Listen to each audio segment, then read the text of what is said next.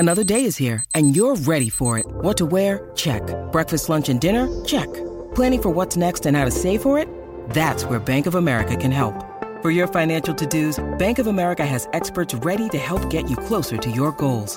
Get started at one of our local financial centers or 24/7 in our mobile banking app. Find a location near you at bankofamerica.com/talktous. What would you like the power to do? Mobile banking requires downloading the app and is only available for select devices. Message and data rates may apply. Bank of America N.A., member FDIC. What's up, everybody, and a happy Friday morning to you here in Pittsburgh, Pennsylvania. The weather this week has not been great, but we're going to try to warm you up a little bit. Talk some Pirates baseball. We are about a month out from spring training, which is simultaneously scary and amazing, and I can't wait for Bradenton. But anyway, joined this week by Andrew Destin, Mr. Rowdy, Two Sport. What's going on, brother? How are you? Doing well, man. It's been I know we were talking about this a little before recording, but Penguins are playing well. It's a new year.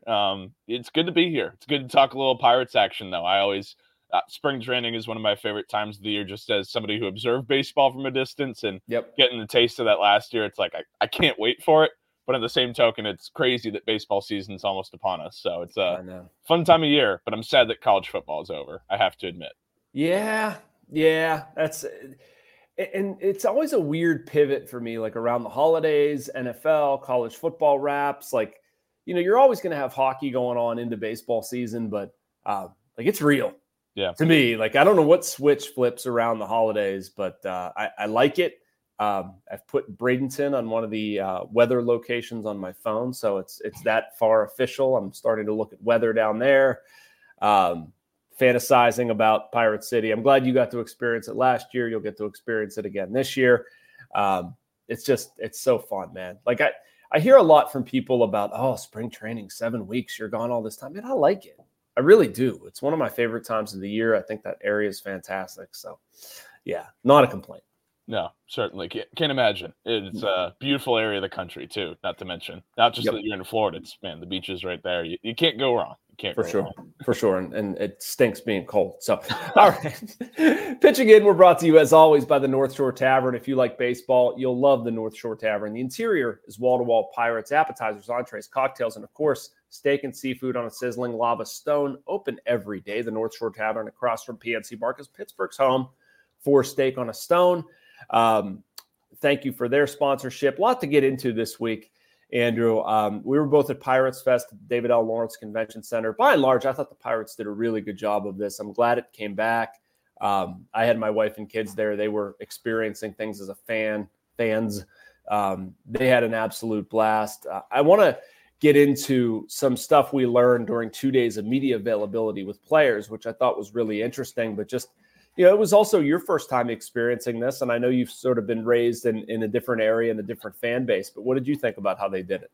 Yeah, such a cool way to do it, right? And it's a great way to lead into it there, just because, you know, growing up Bay Area, I'd been to Fan Fest for the Giants before, similarly at the convention center back in San Francisco. And, you know, as a kid, those were such, you know, moments that I never forgot, right? Being able to interact with players in those intimate settings away from the game where they're so sociable. And it was like, for me, like stepping into a time machine, just seeing how the players, seeing how they're interacting with kids. It's those moments that it might sound cheesy or cliche, but it kind of renews your love for the game and reminds you of, you know, moments of why you do this, but also how good of people these are that you're interacting on a day-to-day basis. And, you know, so above all that, though, just great job by the Pirates of putting on the tip of the cap there. And from everything that I saw, the interactions, players signing autographs, the setup, being there with the fans, engaging with them in little mini games and activities. And, you know, I could go on and on about it, but it was just a great moment. Really enjoyed it personally. How about you? Yeah, same. And to just sort of give people the lay of the land and how it looked and whatnot. It was up on the third floor of the David L. Lawrence Convention Center. And frankly, I think they could rent out more space. It went on concurrent with the RV show. And I don't know why they just did one floor this year. I mean, maybe they didn't want to, you know, bite off this whole big piece of real estate and then not fill it or something. I'm not sure. But I mean, based on the interest, the number of people there, they could do far more. And that's great. We'll see what happens. But I mean, you know, you walk into this third floor conference, I don't even know what you'd call it, ballroom, adjacent ballroom and conference center, whatever, this giant expanse. And you're walking past like all the banners and stuff, some, I don't know what you would call it, giant ball. Just, it was decorated very well. There was a giant wall of Pirates history, lockers with historic artifacts. You've got, separate autograph rooms that people were able to sign up for, regardless of how people think about the procedure. I know that rubs some people the wrong way, but there were some very sizable lines for autographs, for kids' autographs. 93.7 The Fan had a radio booth that was like really, really popular. I was talking to some people about that. I thought that was awesome that they broadcast live from there and just ran through a bunch of people. You walk down a hallway, and then to the right, there was an even bigger, I think they called it like a Steel City Ballroom, and a kids field. I know my kids did that, and you could run the bases and do stuff in the outfield and hit off a tee and throw in a net and all that stuff. And bounce house, different interactive games, balloon animal. Like it was sort of like a baseball carnival. But anyway, I felt bad. Like we were skipping past some important details. And they did have, and this is applicable to something we're going to talk about, but this big main stage, where they ran players through and management and coaches and that sort of thing to talk about various, strategy, game planning and fun stuff like cooking or whatever. But like there was constant entertainment on there. So, okay, that's going to take us to one area that one of my biggest takeaways from Pirates Fest, Andrew, just to sort of get into actual baseball talk. But so the Pirates required you to submit questions ahead of time. When I saw this, my first reaction was, you've got to be kidding me. This is a bad look. You're trying to screen out negativity. What are you hiding from? No other organizations do this. And I mean, truth be told, I DM'd a bunch of other beat writers about like, hey, does your team do this? Have you heard about this? What trying to get some context surrounding it. And the answers were all over the place. But I say all that to say, then we get to Pirates Fest. The Pirates shied away from no negativity. The first question was, I forget exactly what, but it was basically like, are you going to actually spend money on this team? And I think the second question was, are you going to spend money on the team? Then they gave the hot mic to somebody who said, if we care so much about development, if we spend so much about development, why aren't we developing guys? Completely fair question, especially it was related to young pitchers. So anyway, I wanted to get your takeaway on that, or, what was something that resonated? I mean, you don't have to discuss that, but I mean, Sure. what's something that resonated most with you about that, actual event wise?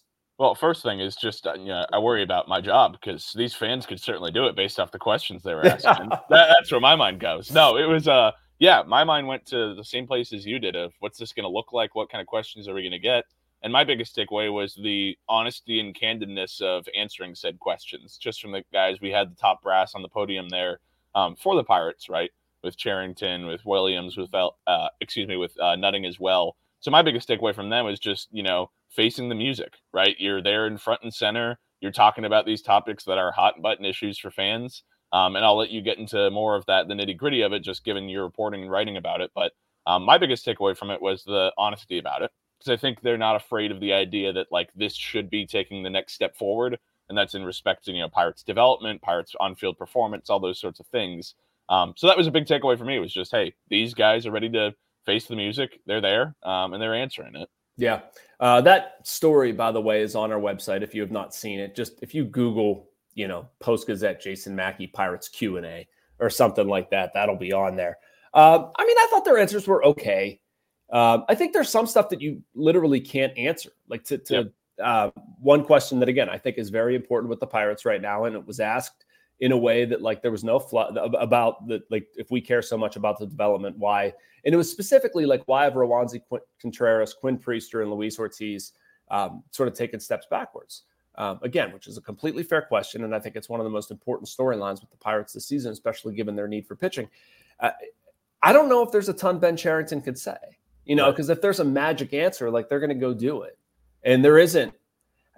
Maybe there's a little bit more of an honest omission that I wish they would, say like, hey, we kind of tinkered a little bit too much. I think we bit off a little bit more than we could chew. That would be my answer, but I don't run the pitching development program. Yeah, I mean, I give them high marks for tackling the issues. And I also think that I feel like this is a narrative with a lot of stuff surrounding this team. It doesn't matter what they say.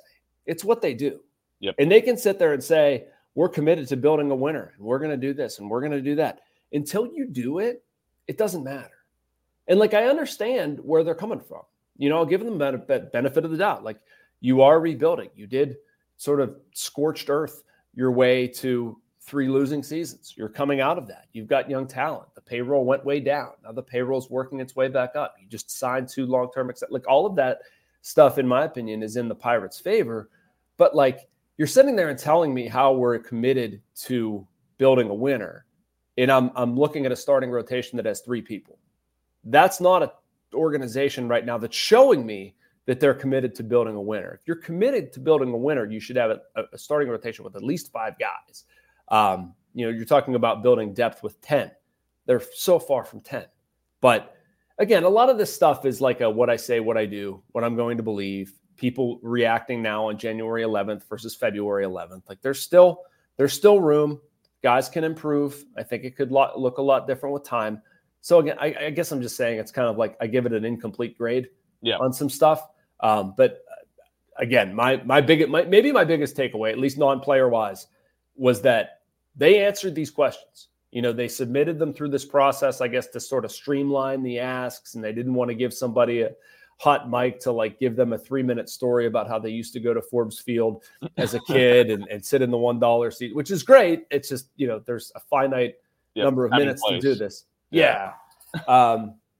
So you know what though? I mean, honestly, Andrew, in hindsight, I would just have them do the live questions and sift through that stuff. It's not worth the headache. It's not worth the headache of getting crushed looking like you're trying to hide from something, but I don't know. I don't run things. So, all right, let's move to some player stuff though. Cool. What stuck out to you about the 72 players that we ended up talking to over 2 days? And it doesn't have to be one thing. What a marathon, man. Yeah, that was. We could go so many different ways about this, zero in on one player, zero in on a position, just pitchers, just outfielders, something like that. I guess the place that I'll start, and I'm sure you'll go to different areas like a Kutch or people like that, but the first place I'll start was Henry Davis, chatting with him.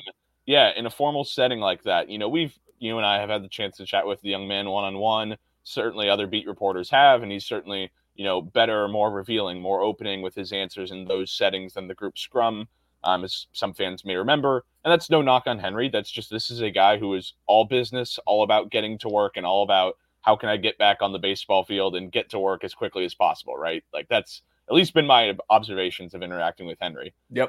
I bring all that up to say he seemed so curious and so passionate about talking about what he's doing this offseason.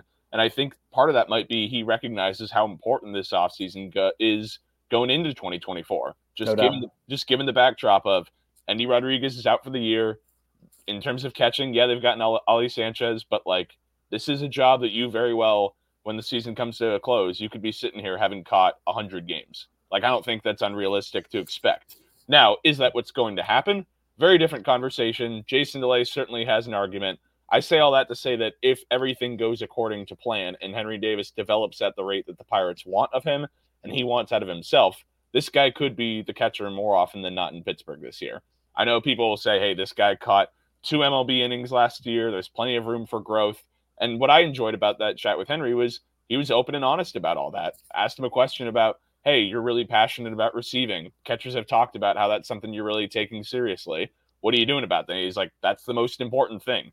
That's how I'm going to grade myself as a catcher. So that was a big takeaway for me, was just, that's obviously a position that's a question. Henry Davis is a huge question mark as the former number 1 overall pick. And I thought that he was more than willing and wanted to talk about what he's doing to get better.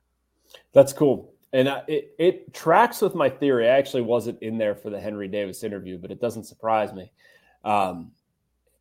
He can be maybe the best interview on that team if he wants to be, which is hilarious because he made his MLB debut and they put him up at a podium and we're asking him questions. He's like, I just want to play. I just want to help the team win. I just want to go. It's right.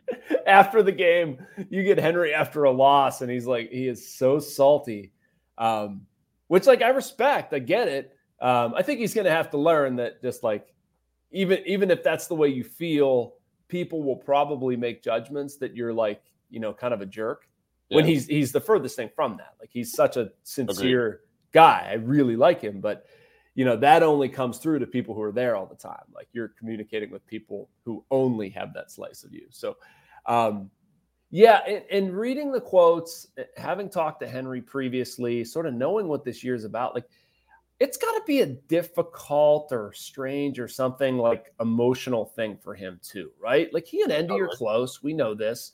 It sucks for Endy, obviously, but Henry's never going to have a bigger opportunity to catch major league innings than he is right now.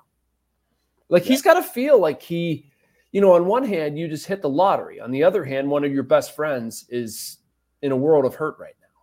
His elbow's really screwed up, and that's got to be a weird dichotomy for him. I do think, maybe this is mean of me, but I'm sort of disregarding Ali Sanchez. Oh, yeah. Like he just kind of feels like a break glass in case of emergency plan, like whatever. And I mean, I was encouraged just to take the Davis thing a little bit further, talking to Jason DeLay. Yep. He was one of our first interviews, and he said, I would be kidding if I said I didn't look at this as an opportunity to take a little bit more responsibility. Sure. I want to. I feel like I'm ready for it. And I thought he was very forthright, very mature, which I certainly would expect from DeLay. He's extremely intelligent and well-spoken. But it's going to be interesting to see how that dynamic pans out. I mean, obviously Henry has a bunch of physical talent, absolute rocket for an arm, works his tail off.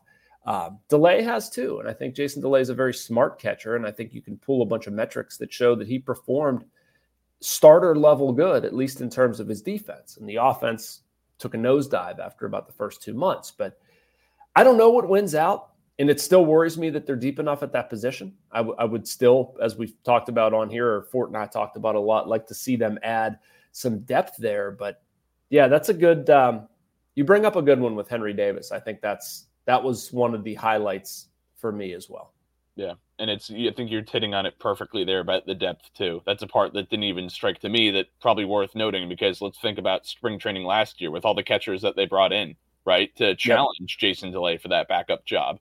Yes, Austin Hedges was brought in, but you also had, still Tyler Heineman was around, still from the Mets, Kevin Plawecki, he was on the scene for a little bit there. Now, I'm not saying these guys are world beaters, but, I'd say that that's probably in terms of, resume, just what they've done, track record in the big leagues, probably a little bit higher of a level than what you've got with Ali Sanchez. So I say all that to say that you probably were in a better spot last year in terms of catching depth. So this is putting a lot in Henry's corner, I think, is where I go with it. That's where my mind goes, is that I don't think it's just talk anymore. And again, it's show me what you do versus show me what you say. But I wouldn't be surprised if in spring training and coming out of camp, it's pretty abundantly clear that, like, hey, Henry is going to catch. Like, he has to catch, if there's no other way of saying it. Yeah. All right. So I'm going to move on a little bit just because there's a bunch of other stuff I want to get to on this podcast from Pirates Fest. Another story, Andrew, that you wrote, I was intrigued by. I think a lot of people are going to be intrigued by, is Oneil Cruz. It was cool to see Oneil walking around David L. Lawrence Convention Center. Derek Shelton in the Pirates management Q&A, he had a good line. He said, other than the guy on stilts over there who was like literally on stilts, you kind of can't miss Oneil Cruz. He's probably the most difficult to miss person in here. And his smile, and it's absolutely true. Everywhere you go, you just see this giant dude beaming and dreadlocks and whatever. Like, he's just such a fun dude to observe live life. I love it. I love covering him. I love just walking around, people being in awe of him, like seeing little kids looking up at him. So anyway, it looks like we're going to see that on a baseball field quite a bit this year. What did you write about? What did Oneil say about his health? Yeah, his health first and foremost. We asked him about it, said, hey, how are you feeling? And I prompted the question of, what do you have to prove? Just putting the ball in his corner. He's like, I got nothing to prove. I slid in a Dominican League instructional game. I'm good. And that generated laughter from all the reporters, and rightfully so. The translator, Major League coach Steven Morales, same goes for him, just because I think he's kind of done talking about, like, how am I feeling? And obviously he needs to prove it in spring training and show that he can still play a major league level shortstop coming off a very serious injury to his left leg. But I think he feels fine. And I think that's the big takeaway that Pirates fans should have, is that this is a guy who feels healthy. He's taken all the steps. He's returned to some form of game competition. He's ready to go. And I think he's just counting down the days, honestly, till spring training, and excited to show fans that he's not afraid of sliding after that incident last April. So, nice. But yeah, it's certainly important. It's a huge storyline for the Pirates, just given the production they got at that position last year out of the likes of Tucupita Marcano, Alika Williams, Rodolfo Castro. Yeah, I think that's the face I make when I think about what they got there. This is so terrible. For a full year. We had that last year. A little Chris Owings, too. Can't forget Chris Owings. It was a heck of a rotating cast at shortstop. So I think Pirates fans will be glad to know that Cruz is going to be there this year. They went from somebody potentially having a 40-40 season to somebody with an aggregate 5-5. I don't know if there was any bigger disappointment with the Pirates last year, or like bigger change from what was expected to reality than what happened at shortstop. My gosh. Which to me makes that 20-8 start all the more impressive. They did all that. Right. They did that more without him. And I'm like, man, imagine if he had actually been around. My mind goes to the over 500 mark. But yeah, regardless, dude, I know. What a disappointment. You honestly, they probably would have been over 500 with a healthy Cruz. Yeah. Honestly, probably. If you think about it, that's wild, man. Think about that. And then if they were like, give me Brubaker for a year, give me Velasquez for a year, give me Burrows for a year. Like if those awful injuries wouldn't have occurred. Shoot, even if only 2 of the 4 occurred, I think we're talking about flirting with 500, which is in a way scary because I feel like this year's team is not there. Yeah. I don't see them right now as currently constituted as a team that's going to get over. Well, I don't know. I go back and forth on that because I think their offseason is incomplete. I still think there's more, and I think we're probably like if I look at the totality of it, like when we show up on day 1 of spring training, I see that the goal is to be over 500, 85-ish wins, flirt with the wild card spot. But like right now, I just worry about the pitching depth. That's probably a different conversation altogether. But yeah, Cruz, man, is just like it's such an element, such a game changer for this team. Do you think 40-40 is insane for him? I don't. So insane, no. Likely, I will say yes, or unlikely, I'll say yes. Because I think coming off the leg injury, I think they're going to be careful with that with stealing bags. You're probably right. That's a good point. But 40 homers, I think, is totally valid. I see no reason why not. I mean, hit 18 or in like less than 300 at bats the first year, right? Yeah. So you extrapolate that out to a full season with having some big league familiarity with pitching. Yeah. Why not? Have at it, man. 18 in a full season. While if you remember back to what he did then, like he struggled left on left. He struggled with breaking stuff. We saw a marked improvement last year with that. I mean, I was so impressed with what Oneil did year to year, 22 to 23, just with his deficiencies. And you looked at him and you say, well, he couldn't really hit left-handers very well. Struggled with chasing, breaking stuff defensively. Like he was very inconsistent. Which are probably unfair holes to poke in his game. But he came back in spring, and all 3 of those things were markedly better while maintaining speed, power, everything that makes him great. I love seeing the player with an ability to change that stuff so quickly. He gets healthy, he changes that stuff. I really do think he's going to be a star. I think he changes their team dynamic dramatically. It's going to lead me into my next point here, although I do want to circle back to Pirates Fest, but it's appropriate. The banner ad you see at the bottom of your screen, your opening day lineup for 2024. For me, it starts with Oneil Cruz. I don't know if you have a different opinion on how you would deploy him, but give me your top 3 right now, and we'll work down from there. For top 3 of who I'm putting? Your first 3 hitters with the position. Okay, yeah. So we're going top of the order. Well, I'm gonna lean on what Ke'Bryan Hayes said and what he requests, in that he would like to bet third. Okay. I'm gonna start from there, work him there. In the 2 hole, it's a tough debate. I feel like I would go Cruz, and then I might do something as crazy as even leading off a Kutch. Now you might laugh at that and say no shot, but I enjoyed when they experimented with it last year. Okay. I think we might be at a spot where you can back Ke'Bryan Hayes in the 3 hole. He no longer is in a position where, hey, it's not enough offense. You can't position him there. I like the idea of switching back and forth with the left or the right, left, right. then you could put Jack at or 4, which I'm getting ahead of myself, but I'm saying, That's all right. I'm not against leading off with Kutch. I'm not against leading off with him. I liked what I saw last year when he was in that spot. Interesting, Andrew. Interesting. I would my initial thing, and I still think I feel this way, is to put Cruz there. Yeah. And why I feel that way is he loves that spot. Is it metrically the most sound thing? No, but I think there's something to be said in baseball for putting people where they feel comfortable. To me, it's like, I want you to do a job where you feel fulfilled, so you give me the best version of yourself. I feel like that's kind of what I'm striving for with the lineup. So my 1, 2, 3, without bearing any sort of lead, would be Cruz, Reynolds, and Hayes. On some days, I might flip Hayes. If I'm giving Cruz a day off, I might move Hayes up to the leadoff spot, move Kutch into 3, something like that. I might look to use Kutch to extend my lineup a little bit more. And I'll get to that. But I like Cruz as a leadoff guy. I think he can really change some things that way. But you make me check myself with the Kutch thing. 378 OBP. I didn't realize, as I was sort of doing some research, I'm going to have a Connor Joe story online by the time anybody checks this podcast out. I was working on it yesterday. But there were some numbers in there that blew me away. Like Kutch's on-base percentage leading the team.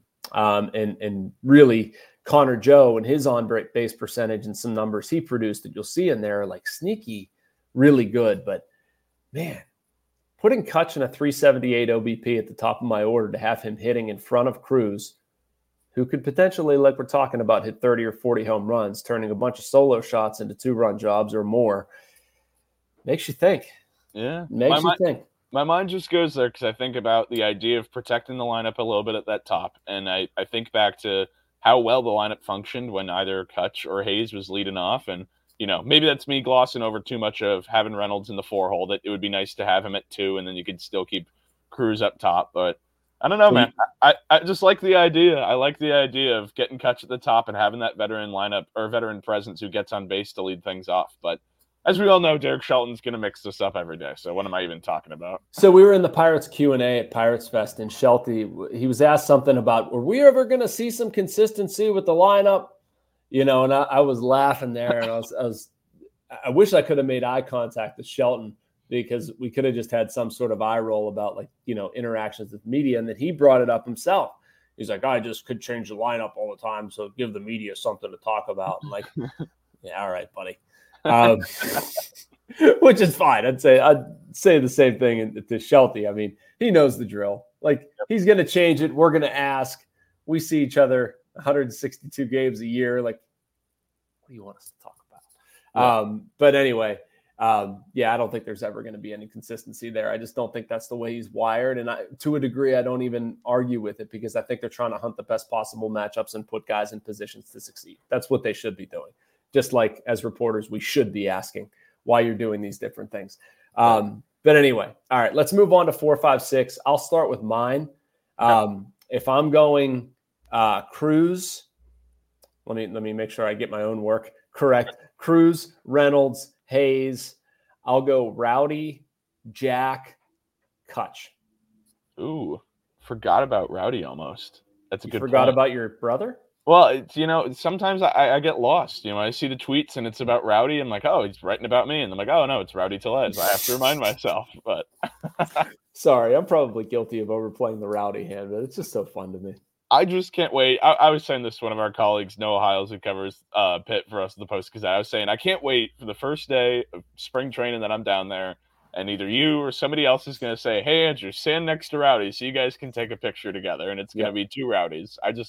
I can't wait. It's going to be great. Yep, and then we can tell everybody why you got that nickname. The man who brought a peanut butter and jelly sandwich and 5 mandarin oranges to Pirates Fest because he packed his own lunch. I can't believe nobody took me up on the mandarins. I brought them. Nobody else wanted one, man. You brought donuts. That's what normal people do. Yeah, I brought donuts and coffee because we had to be there for our first interview at 8:30 in the morning. I thought that was a logical step. And then I had pulled pork sandwiches from the snack bar outside. And my man here is bringing. What else did you have? You had peanut butter jelly sandwich, 5 mandarin oranges. Cheez-Its. Cheez-Its. Anything else? A couple of Ghirardelli chocolates from home. All brought per usual in a giant Ziploc bag. Right, because lunch boxes are difficult and cost money. Yes. Bro, I have 19 lunch boxes from 2 kids. I'm going to bring you in an Avengers one this season. I cannot wait. Maybe a Minecraft lunchbox. All right, so my 4, 5, 6, I gave it to you. What's yours? Okay, 4, 5, 6 for me. I'm looking at it. I'm going probably Reynolds at 4. Okay. I'm going to go Tellez at 5, Jack at 6. That's what I'm looking at there. So that's you're almost like rolling things back a little bit. That sounds like maybe the heart of your order. Yeah, kind of. Yeah. I'm like, but it's interesting. I think this is a deeper lineup, but not necessarily top-heavy lineup relative to last season, which last season felt like 1 through 4 can compete with everybody, 5 through 9. I feel like this year, if I were doing it, I would want it to be a little bit more like 3 through 6 is where I've got my pop. 1 through 2, those guys are getting on base. Yeah. And so, I think there's no wrong way to do this, but that's how I'd go 4, 5, 6. All right. Let's move along here. I started to write mine down because I forget who I had where, and I want to make sure this is accurate. I'm going to go Henry 7. He's going to be catching, at least at this point. I think that's probably the most likely outcome. I need a right fielder and a second baseman. I think I'm going to go – this is hard, who I think is going to be in right field. It's the same thing I dwelled on. I was between 2 guys and just flipped a coin. Yeah. Who? I did all in right field. I did Olivares. Yeah. See, here's the thing. I put Triolo down. I have Triolo Peguero. So my 7, 8, 9 would be Henry, Triolo, Peguero. Okay. But I sort of say that to say I don't think that's going to be a consistent lineup look. I just think that Triolo has a little bit more experience, and like for this game, we'll use him out there. I truly think that he's going to bounce around all over the place. I think he's going to play. He might play 4 or 5 positions in a given week, and I don't think anybody's going to bat an eye. I think he can do it.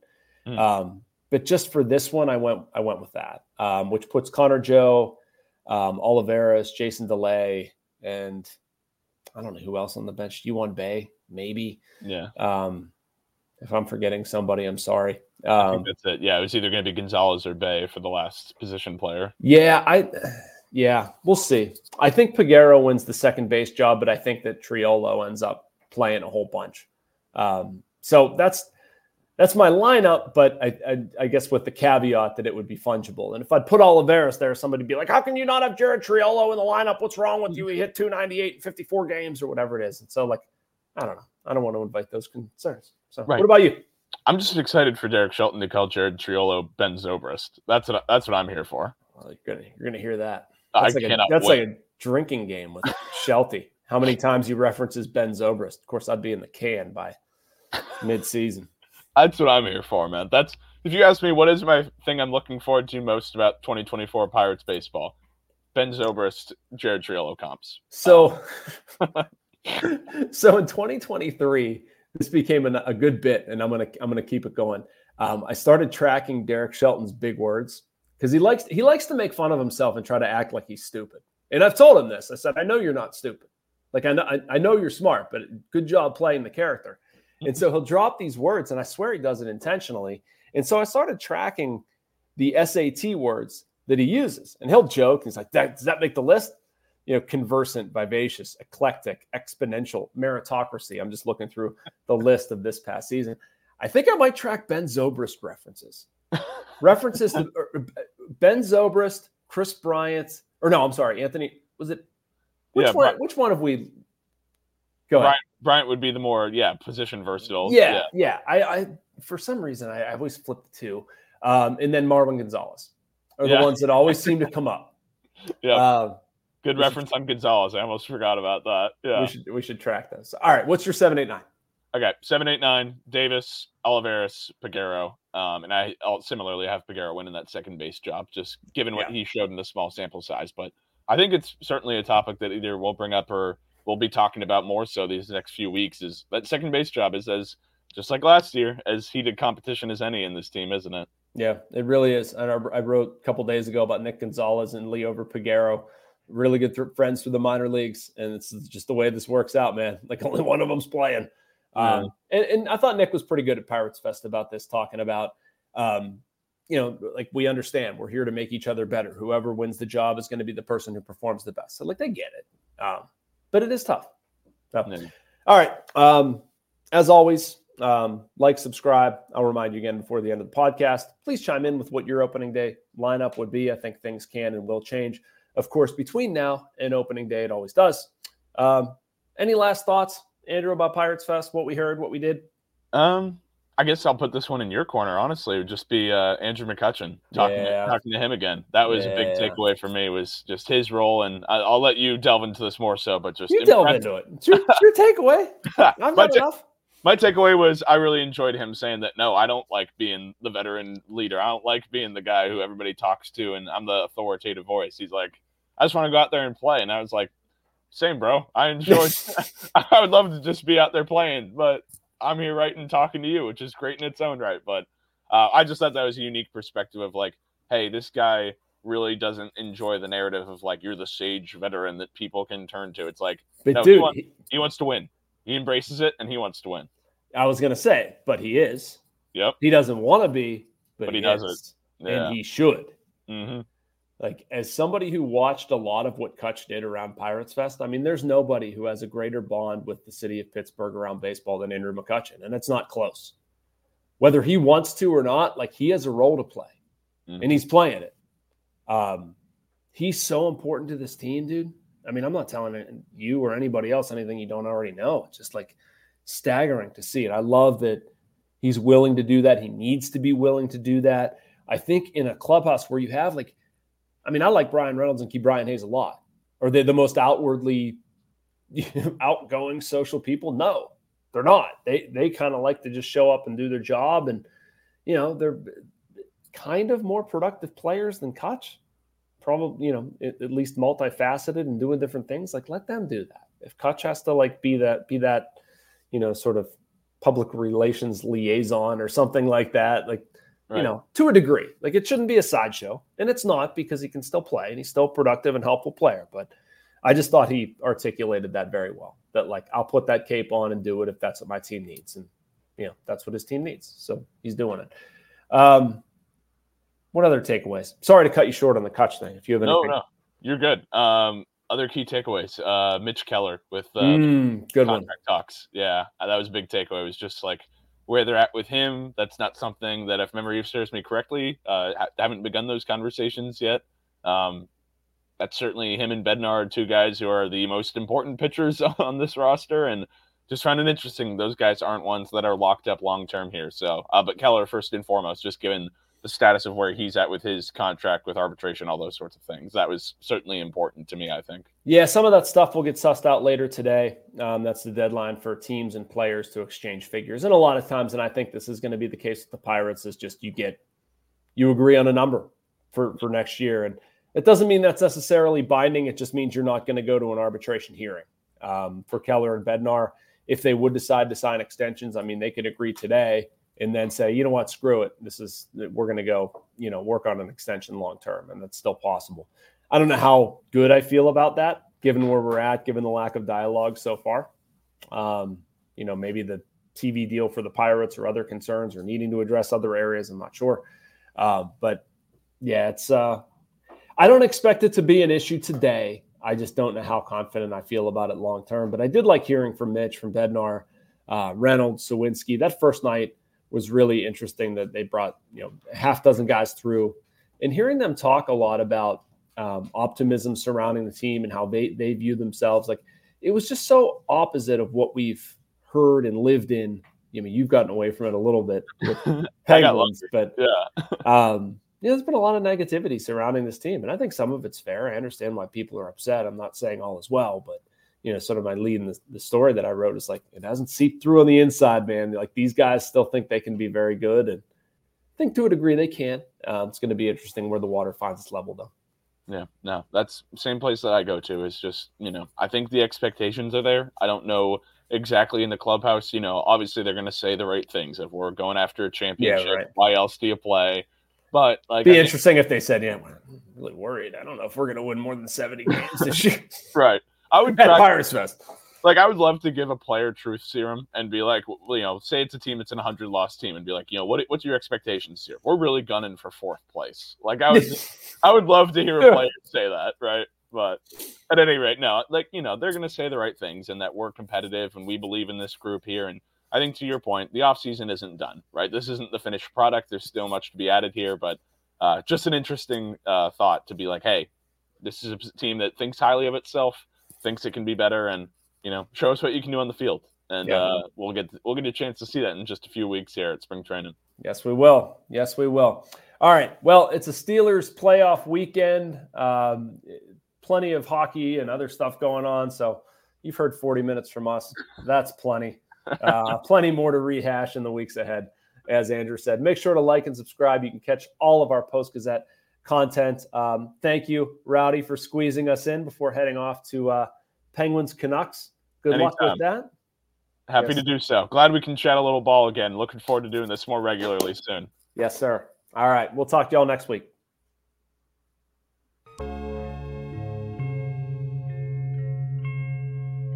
Thank you for checking out this content from Post-Gazette Sports. If you watch this video on YouTube, please like the video and subscribe to our channel. For all of the sports coverage the Post-Gazette has to offer, visit post-gazette.com.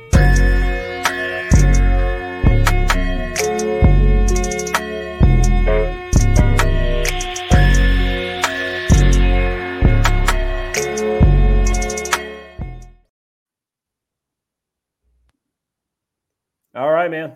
Sweet. Good stuff.